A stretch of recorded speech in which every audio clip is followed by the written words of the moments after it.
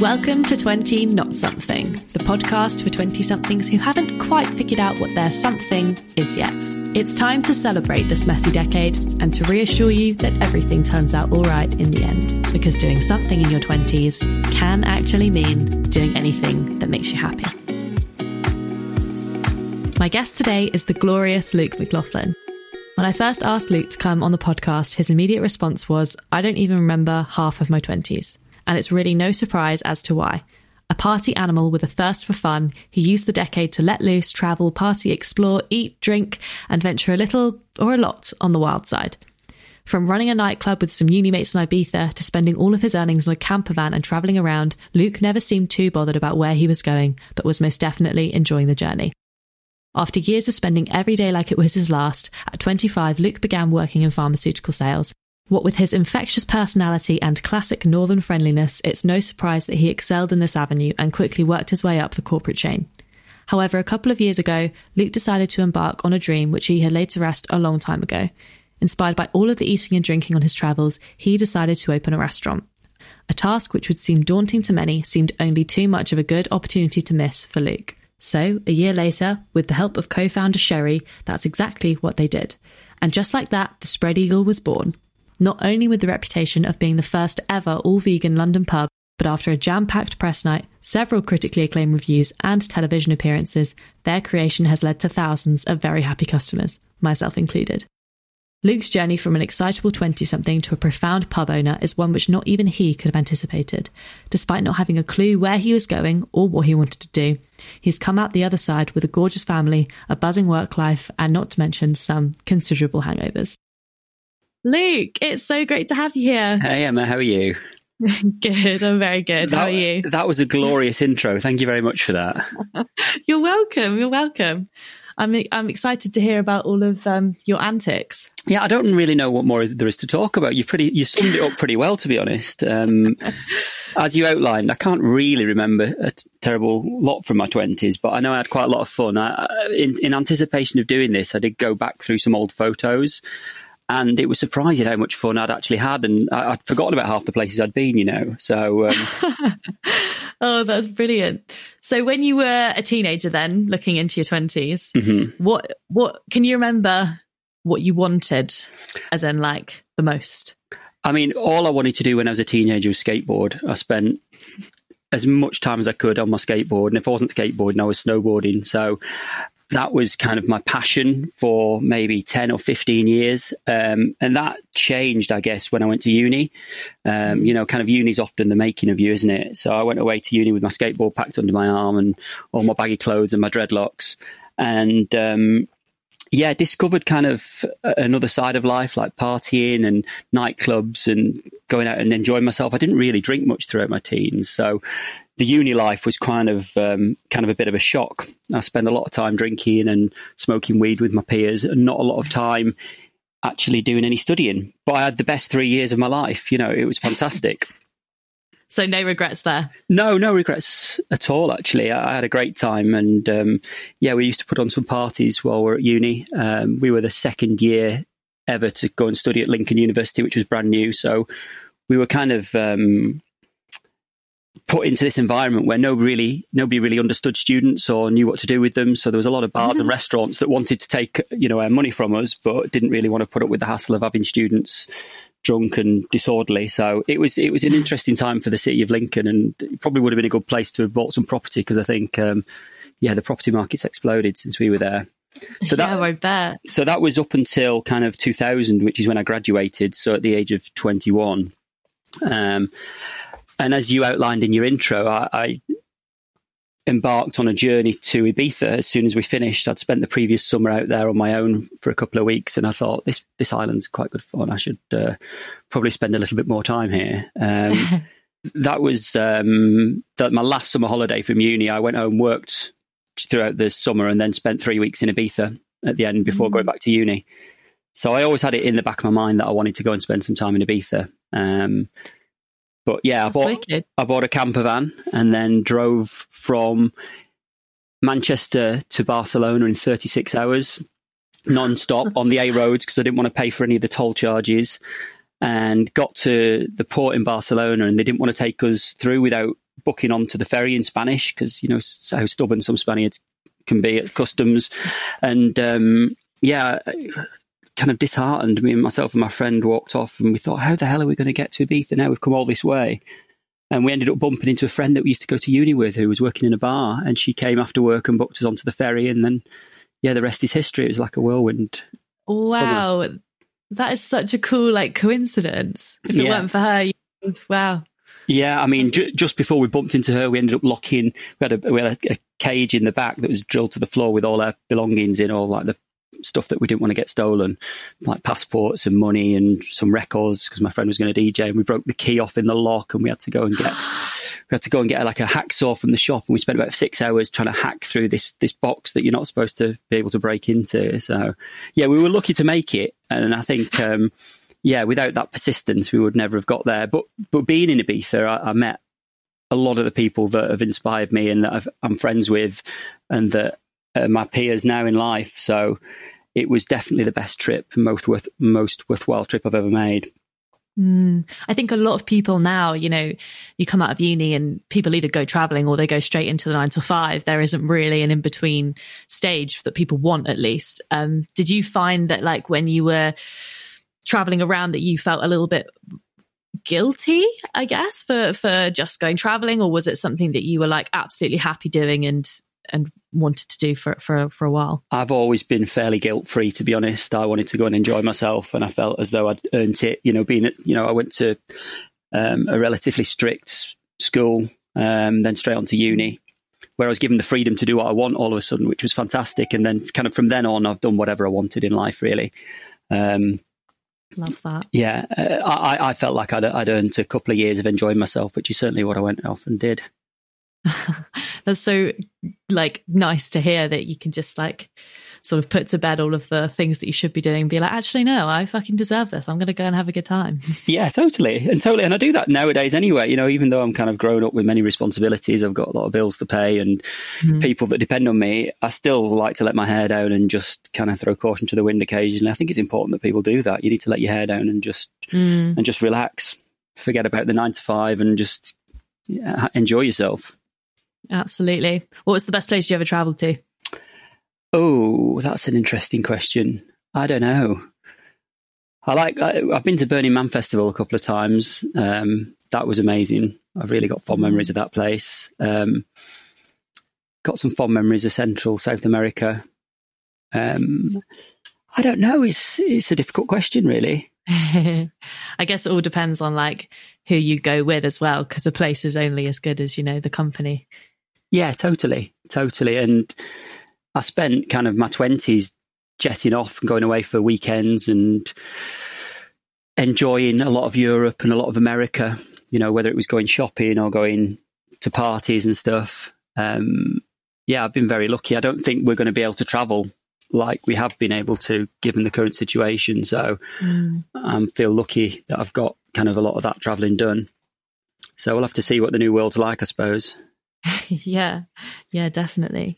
So with I guess coming back then from, how old were you when you finally got back to the UK and were like, right, I should maybe do some work now? So I did 2 seasons in Ibiza, and after the second season I went off to live in Amsterdam for a little while. Cool.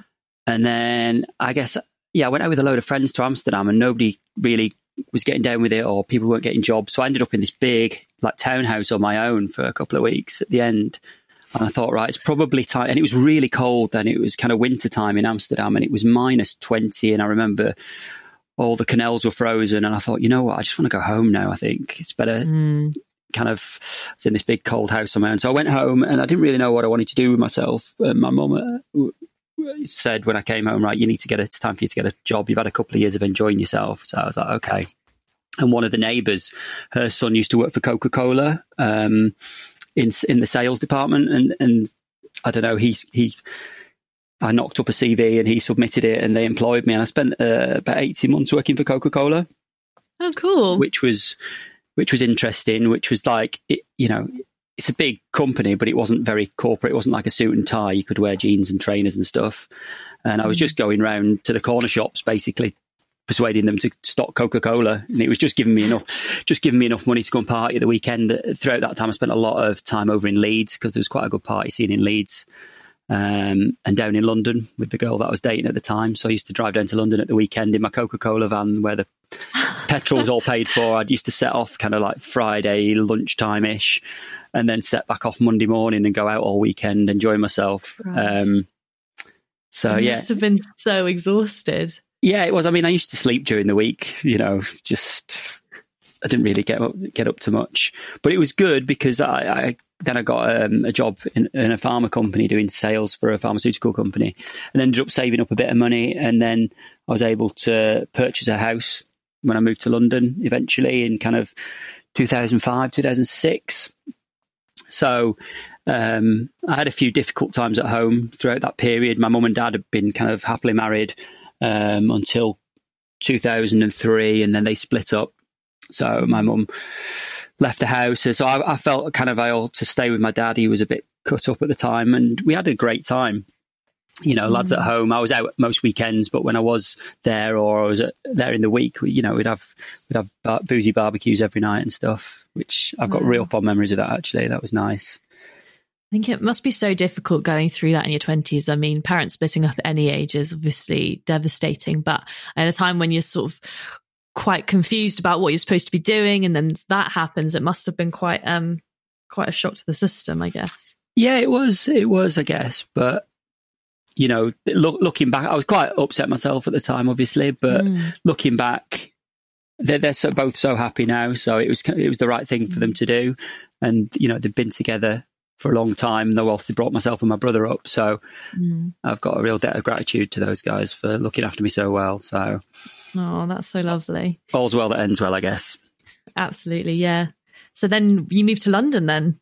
Yeah, so I moved to London 2006, and I was pretty much coming down most weekends on the run up to that. Like I said, the girl that I was dating at the time lived down here. So, yeah, moved down and then really kind of immersed myself into the London party scene, which was great fun. There was, every weekend we'd bounce from club to club to club, and really not really resent going home and resist it. It's kind of stupid now looking back, but we had so much fun and we met so many cool people, and the people we met we still see, and we've got friends in a lot of big cities all over the place. So we used to go to Paris a lot, and we have friends in Berlin, and I still Skyping with some of my friends in New York at the weekend. So yeah, it's very international clubbing, which I don't think it happens much now, or maybe it does, but I'm just a bit old.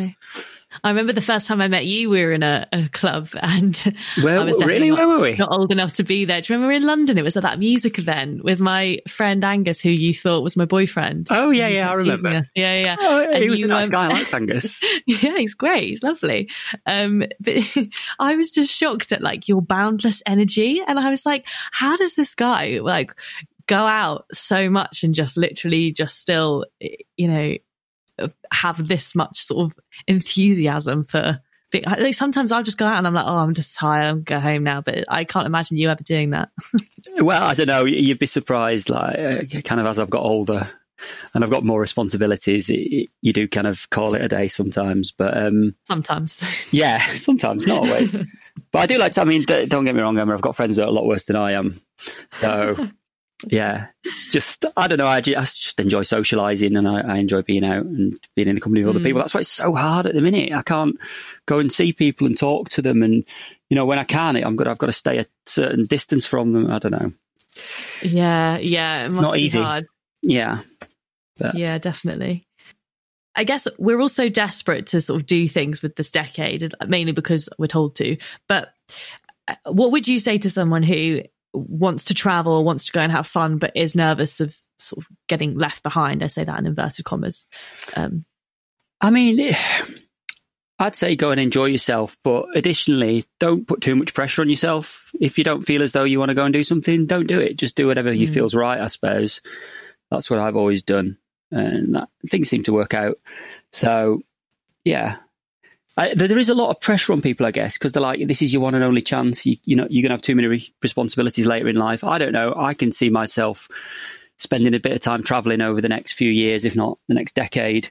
And, when my daughter was born, I took 16 weeks off and we went traveling, and I worked remotely throughout that period. So you've just got to make the chances, I guess. You just got to be smart about it and just do whatever you feels right.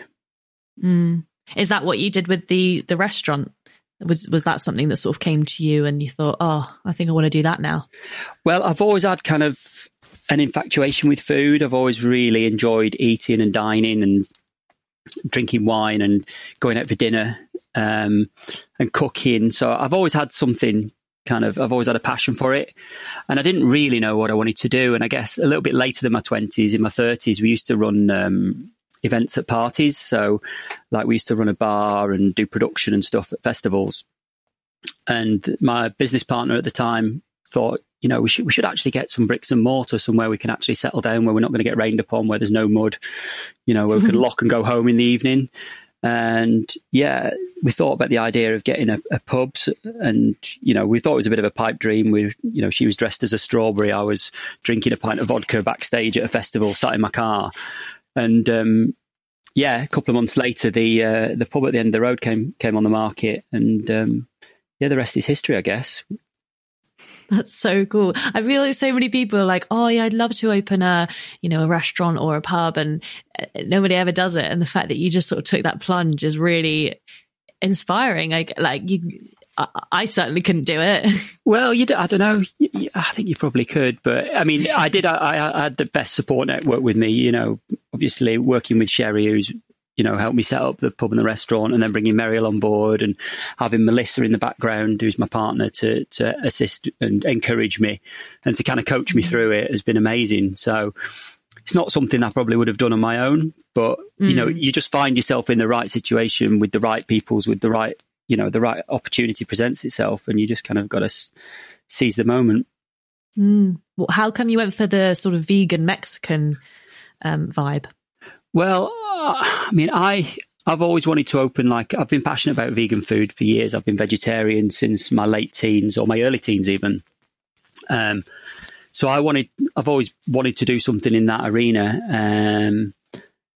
So when we took the pub on, I spoke to Meriel, who's run a successful vegan food company for 5-6 years now, and told her what was happening. I said, do you want to come in and do the food? Because I knew setting up a pub business in itself is difficult enough, but the food side of things, which is where my passion lies, was going to be super difficult. So I wanted it to get up and running and get somebody in to come and do that for me initially. At the moment, we're in the process of we've hired a chef and we've got a new menu launching as soon as we're allowed to reopen. So that's been the really exciting bit for me, is developing the dishes and going to the tastings and designing a menu that's suitable. And it's more what I'd want to go and eat. So it's just, you have to do things in stages, I suppose. So I would have liked to have launched like this initially, but it wouldn't have been viable, I don't think. Oh, I'm so excited for when we can have more of your amazing food when this is I can't wait to welcome you back. Honestly, if I want nothing more is than to open the doors of that pub, but only time will tell as to when that'll be. We don't know. Yeah. How have you found managing sort of the corporate, obviously your career still in pharmaceuticals and the pub? You must be so run off your feet a lot of the time.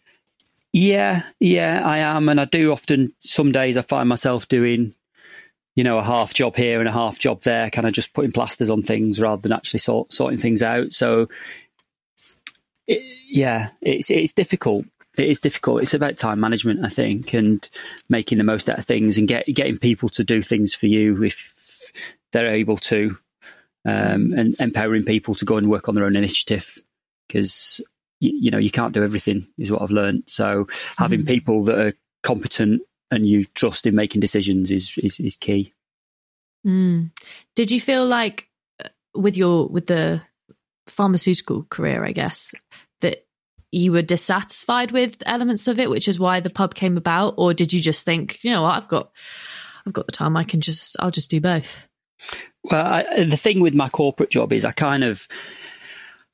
don't resent it, but I don't really enjoy it anymore. I've been doing it for, 15 years now. And I guess I'm kind of at the stage now where I'm in a lovely position in that I get paid well. I've got nice benefits and stuff like that, but I don't really, it's not my passion. It's not what I've ever wanted to do. And I don't think many people do know what they want to do. I still don't know what I want to do. I don't think I'm finished yet. That's for sure. You know, I've got a pub and a job in medtech, but I think I definitely will have another career in me doing something else, I'm sure. But the answer is I don't really enjoy it. And if I could give it up, if I didn't need the money, then I probably would. But you know, for now, it's been very, very good to have it during the recent lockdown, because I've still been having a steady wage that's been paying me, so we can pay the mortgage and stuff like that. So yeah. I guess it comes down to it, isn't it? Because I mean, 20-something Luke, I'm sure, would be thrilled to hear that he's owning a pub right now. Oh, I would have been ecstatic. Do you think it's something you've had to, you know, that you're glad that's come around at this time as opposed to, you know, 10 years ago? Oh yeah, totally. I think I would have been too irresponsible to have done it 10 years ago. And I believe things come to you when you're ready for them. I think, you know, there's many things I would have liked to have done sooner, but looking back, I think everything's just happened at the right time and things unfold, you know, in the right fashion. I find it so difficult to trust in that sort of method. Yeah. I'm like, I need to make things happen for me now. And it's like, no, sometimes waiting for them is the best thing you can do. But that's good, Emma. That, you know, that shows kind of drive and determination, you know, as well as a little bit of impatience. It means that you've got your eyes set on something. I think there's nothing worse than being passive and just seeing, you know, kind of living from day to day and not aspiring to do or be anything, you know, more substantial. So I think that's good. Do you call yourself a planner? Would you call yourself a... I don't think I am, but apparently, according to Melissa, my partner, I am. So I do. I like to think things through, and I will sometimes sit on things for maybe a little bit longer. But I always have a strategy, and I like to play the long game rather than do things impulsively, I think. So I guess looking forward then, what else is on the to-do list? You know, you've had your corporate career, you've got your pub. What's next for Luke? I'm not sure. I mean, a couple of years ago, I got my powerboat license, and I want to get my sailing license as well. So I don't know. So I'd like to spend some time out at sea, doing what, I'm not sure. But I dream of having kind of somewhere to live with a jetty at the bottom and a boat, and just being in the sunshine. As you know, Emma, I do like sunbathing and relaxing in the sun. So. Yeah, I don't know. Get that vitamin D. Yeah, totally. So a bit of time in the sun out at sea would be nice, I think. But yeah, I think that'll all come in good time.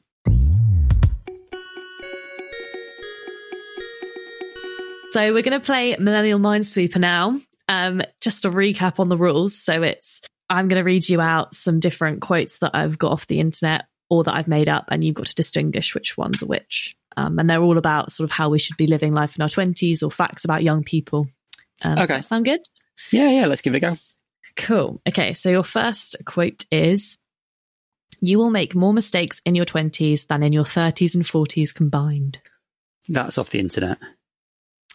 I actually made that up. Yeah, it sounds like something you'd read on the internet. Yeah, I know. I'm making it difficult for you, sorry. Do you agree with it? Yeah, probably. I wanted to get your views on it because obviously you've lived through your 30s as well, and a lot of people. I was a bit late to develop. I made a lot of mistakes in my 30s as well, to be honest. So, but I think as a general rule, I think you should definitely, you know, if you're not making mistakes, you're not trying hard enough. So yeah, I think nice. I think get out there and make mistakes, I'd say. Love that.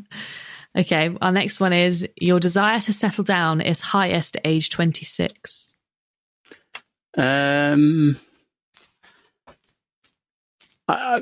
Speaking from personal experience, I would say that isn't the case, but I don't know. Maybe that is on the internet. Yeah, that is actually on the internet, and it's published in an article called "These Are the Ages You're Best at Everything According to Science." Where was that? What website was that published on? I'm a bit dubious. I read Google the article and you'll definitely find it. I mean, people are settling down later and having kids later and stuff. So that maybe that might be an old article, I think. Maybe I was very surprised. Yeah. So I don't know. I'm sure it's later than that now from my experience. Do you think that's the same for sort of your peers and things like that as well? Yeah, for sure. Yeah, when I read it, I was surprised because 26 seems very, very young. I mean, what does settling down even mean? Exactly. Getting married? Is that having a kid? To me, that's what it means. But I don't know. He's settling down finally, giving up bumming around the world and actually getting a job. Well, then maybe if that's it, then 26 sounds about right. Okay, and our last one is: when did the word average turn into the phrase "not good enough"? That sounds made up by you. Yeah, it was. Because I was thinking about it the other day, and I, like, going back to like GCSEs, I got like 8 Bs and I was over the moon. I was like, that is bang on, like Bs are just, you're sailing through, that's fine. Or like, that's good for me, or whatever. And then like a couple of years ago, I just thought I didn't get something. I didn't get a job or something. And I felt so below average. And I thought of the word average and I was like, when did that become like so negative? And I was looking at sort of online stuff and it was just like, I don't know, it just used the word average in such a negative way. Yeah, I mean, one thing I wouldn't aspire to be is average. It's kind of, not that I want to excel at everything. I just don't want to be considered middle of the road. Maybe my meaning of it's different to the what you're talking about, but I don't like the word average. There's no such thing as an average person or an average thing, or it's just. I think that's where it's had like a negative connotation, because the word average does distinctly mean just like you're like doing okay. Yeah. So I guess if you want to excel, then you'd need to be above average, but I don't know. I see it a lot of the time in articles or things, and it's used in quite like a negative way. And I don't know why that's happened. I thought it was interesting. Yeah, totally. Any other thoughts on words of wisdom, pearls of advice? Just go and enjoy yourself. Do whatever you feels right, I think. Don't put too much pressure on yourself. Don't listen to what anybody else says. Just do what you want to do. I think that would be my advice to anybody of any age. And probably to myself as well right now. Love that. Just do what you got to do. And don't worry about what you want to, don't worry about where you're going or what you want to do, because I still don't know what I want to do and I don't know where I'm going to end up. So make sure you have fun. And lots of fun I intend to have. Thank you so much, Luke, for coming on the podcast. In case you guys were wondering, the Spread Eagle is in fact now open for business. Yes, takeaway only, but if you're fancying an indulgent animal-friendly treat, then definitely give them a call. You will not regret it. Thank you to the extremely talented composer and producer of this podcast, Pete Haff. And a big thank you to you guys at home for listening. If you're enjoying the podcast so far, then please feel free to leave us a review. We absolutely love reading them and it helps more people find us. We'll see you next week.